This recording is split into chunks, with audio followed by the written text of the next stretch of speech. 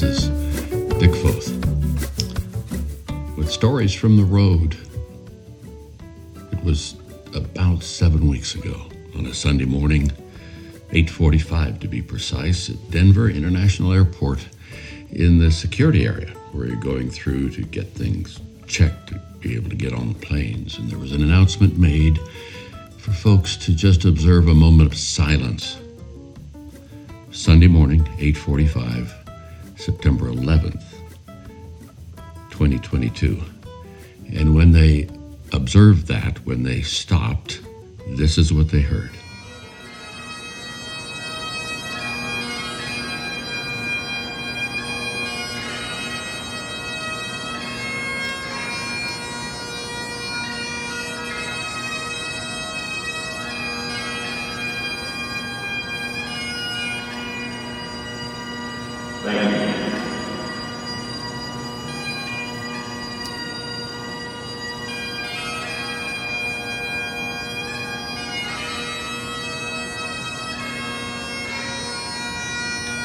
There is something about that song, the haunting tune, that takes me dozens of places. People around the world these days know the song Amazing Grace. They may not know the words, which are the most important part, but they know that tune. That particular tune is a form of what is called New Britain that was put to the song almost 60 years after the penning of the words. But that song takes me dozens of places. I have sung that song, as many of you have, at bedsides, in cars going across country, at funeral services, in hospital rooms, in living rooms. I've sung it on the Washington, D.C. Mall with hundreds of thousands of men during the Promise Keepers event 20-some years ago. I've sung it in the Amazon jungle on the banks of the Kura-Rai River with Aboriginal indigenous people called the Huarani, who actually killed the people who brought a message of grace to them. But one of the things that strikes me is that song takes me back to a moment in time, not because of the song, but because of the place. It was the summer of 1949. I was 7 years old, and my mother and my sister and I were coming home from India on a Danish freighter, 5,000-ton Danish freighter called the Johannes Maersk. 5,000 tons for a ship is not large. It's a tub, if you will. I was 7, my sister was 11. There were 8 passengers for almost 5 weeks on the open sea, out across the Indian Ocean, up through the Suez Canal, take a hard left, go out through the Mediterranean, go past the Rock of Gibraltar, across the Atlantic to Boston. When you're 7 years old, that's a great adventure. There's something about standing on the deck of a ship with the wind blowing and the bow wave casting spray up in your face that's just exhilarating.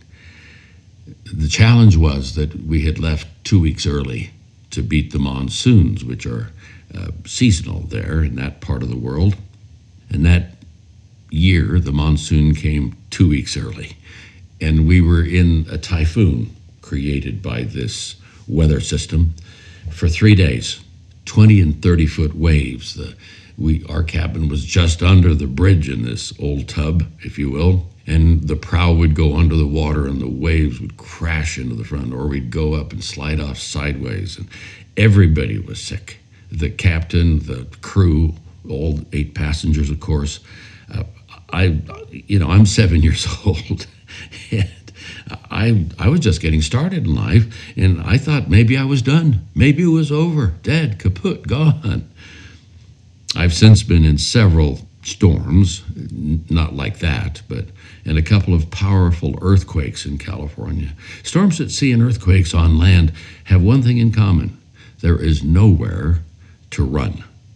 The difference between an earthquake on land and a storm at sea is that most earthquakes might last a couple of minutes, and that's pretty severe. Typhoons or hurricanes can last a couple of days. It was a storm like that in the Atlantic off the northwest coast of Ireland in 1748 that would decades later put words to the song we know as Amazing Grace. Let me give you the cliff notes to that story. Where did that song come from? Well, it began in London in 1725 when a baby boy was born to John and Elizabeth Newton. Elizabeth Newton was a godly woman, God-fearing woman. Her husband, perhaps not so much. He was a stern seafaring man, captain of his own ship, a merchantman. John sat at his mother's knee for almost 7 years, listening to her teach him scripture, tell him Bible stories, no doubt sing songs to him and with him. 2 months before his 7th birthday, Elizabeth Newton died of tuberculosis. And the next 4 years were challenging for little John. He was sent off to a boarding school that didn't work well for a couple of years, and then he got in with some young friends that weren't great. And at age 11, his father took him to sea. Can you imagine being on a merchant ship? These ships are not 5,000-ton freighters, as small as that is by today's standards. Maybe at the top level, at the utmost, if you will, you'd have a ship that was 500 tons. And here's a boy, age 11, what we would call today a preteen, just on the cusp of his youth, being put into a situation with really challenging, tough people in tough circumstances. And for the next several years, he was with his father on that ship. And along the way, his father started transporting slaves. They would go from England down to the hump of Africa to what they called the Guinea area. They called these people Guinea men because they would buy slaves on the southwest coast of Africa and then transport them across the Middle Passage, chained in between the decks, horrific conditions.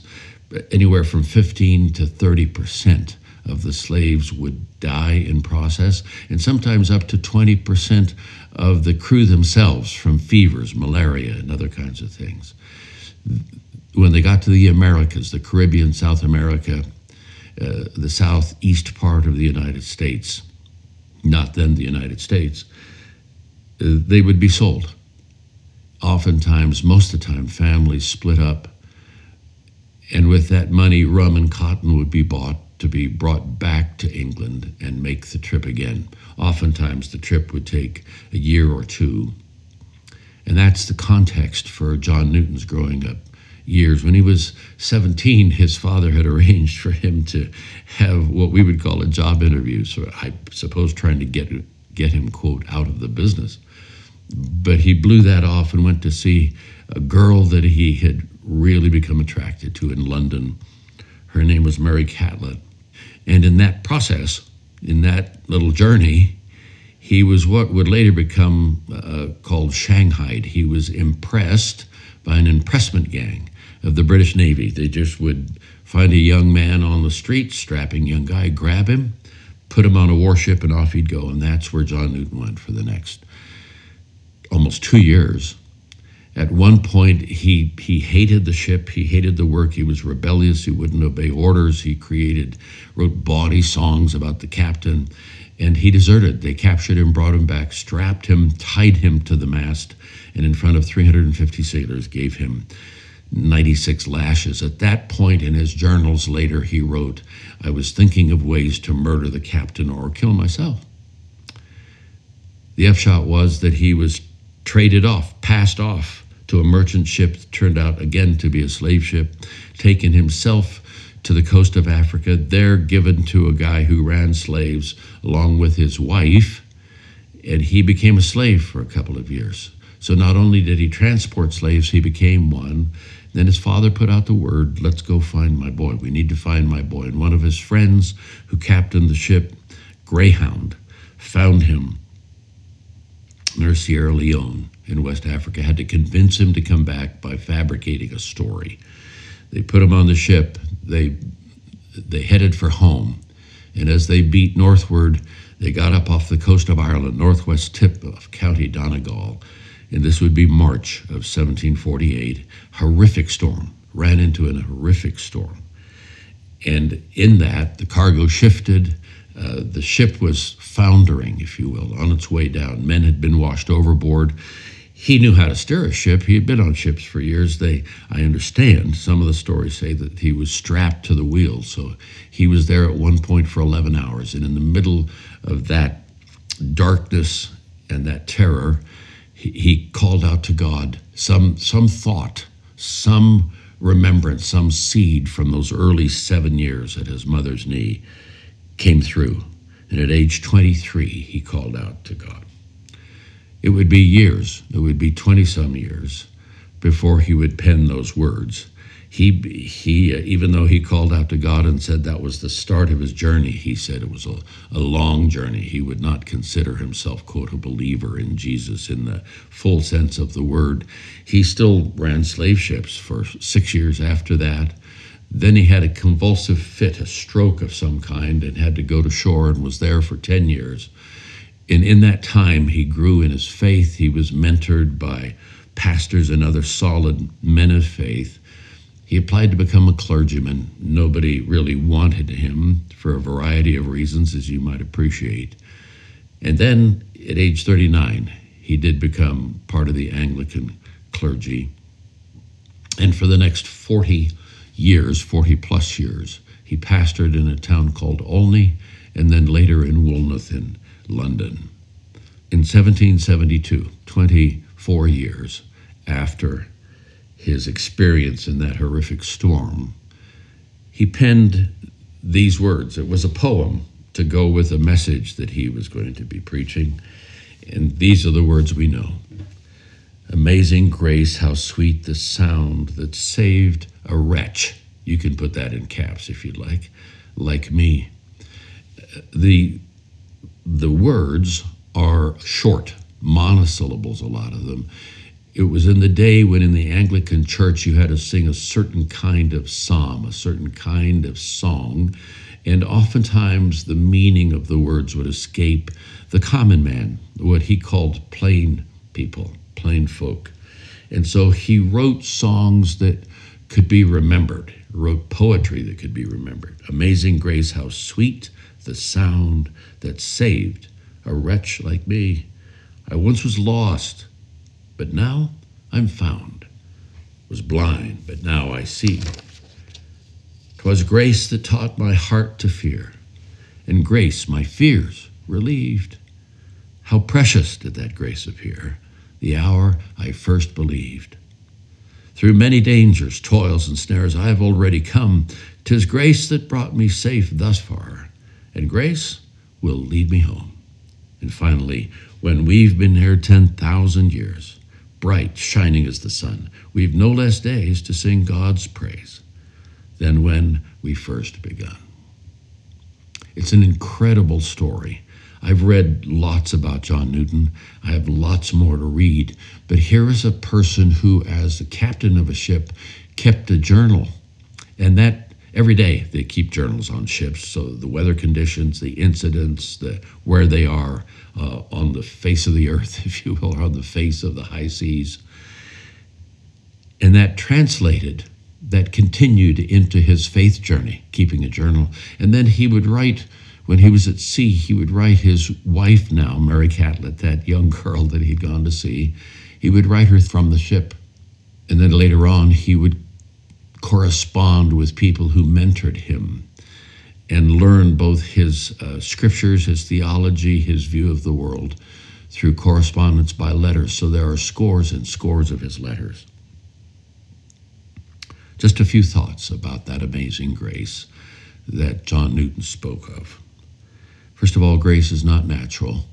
When we are crossed or hurt or injured in some way, as a human being, justice or revenge is where I naturally go. I don't naturally go to, well, I forgive you for that. So it isn't natural. It just isn't in that way. Grace is way more than an idea, isn't it?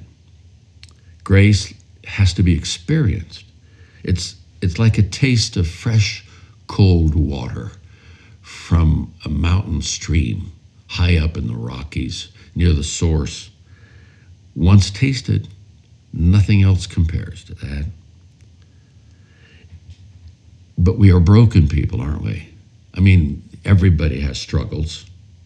Many trials, toils, and snares is how Newton put it. I love what started happening a couple of hundred years ago in Japanese culture, where a precious vessel, clay vessel of some kind or porcelain vessel, would be broken. And someone, some artist, some craftsman, artisan, started taking those pots and putting them back together piece by piece by mixing glue and gold. And by the time that piece was completed, it became more beautiful and more valuable than the original. That process was called kintsugi, the golden journey. I would submit that that's what Amazing Grace does. It restores the shattered to whole by the use of gold. It is indeed the golden journey. Grace is gold. Finally, grace is received. You got to receive it. I mean, it'd be like having that cold water available to you in the tap or the faucet in your kitchen, but never turning the handle.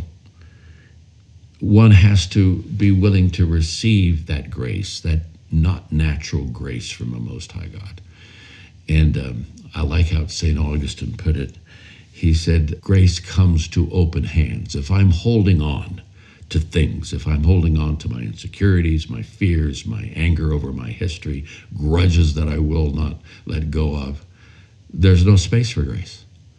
So if I'm willing to let that go and extend my hands, perhaps physically, but certainly metaphorically, to receive the grace of a God who wants to give it or who has given it, that's how it works. And once I've received it, I get to give it.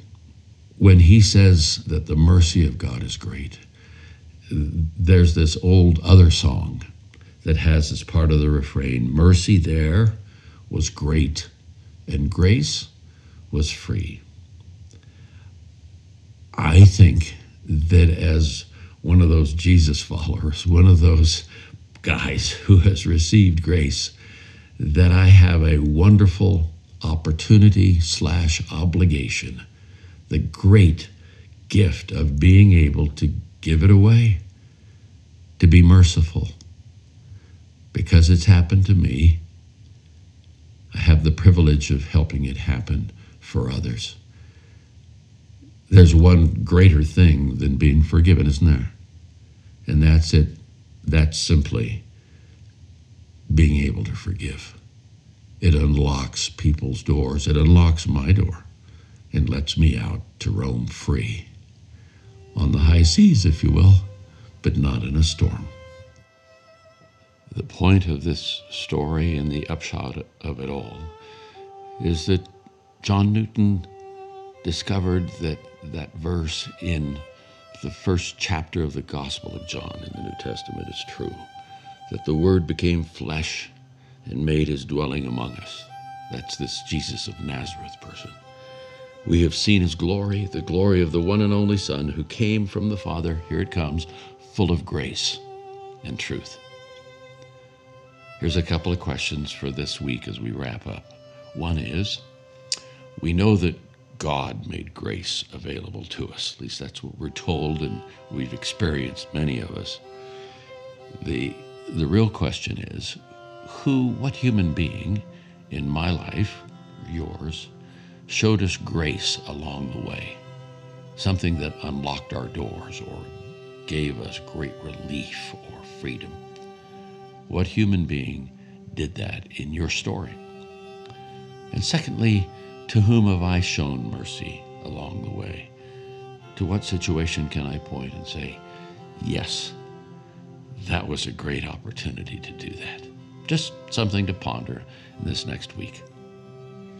That's it for today. Thanks a million for listening in. And I just am so grateful for those of you who subscribe. Some of you have sent notes or made comments that encourage us along this journey. Let's walk in grace together, and I'll catch you next time. God bless.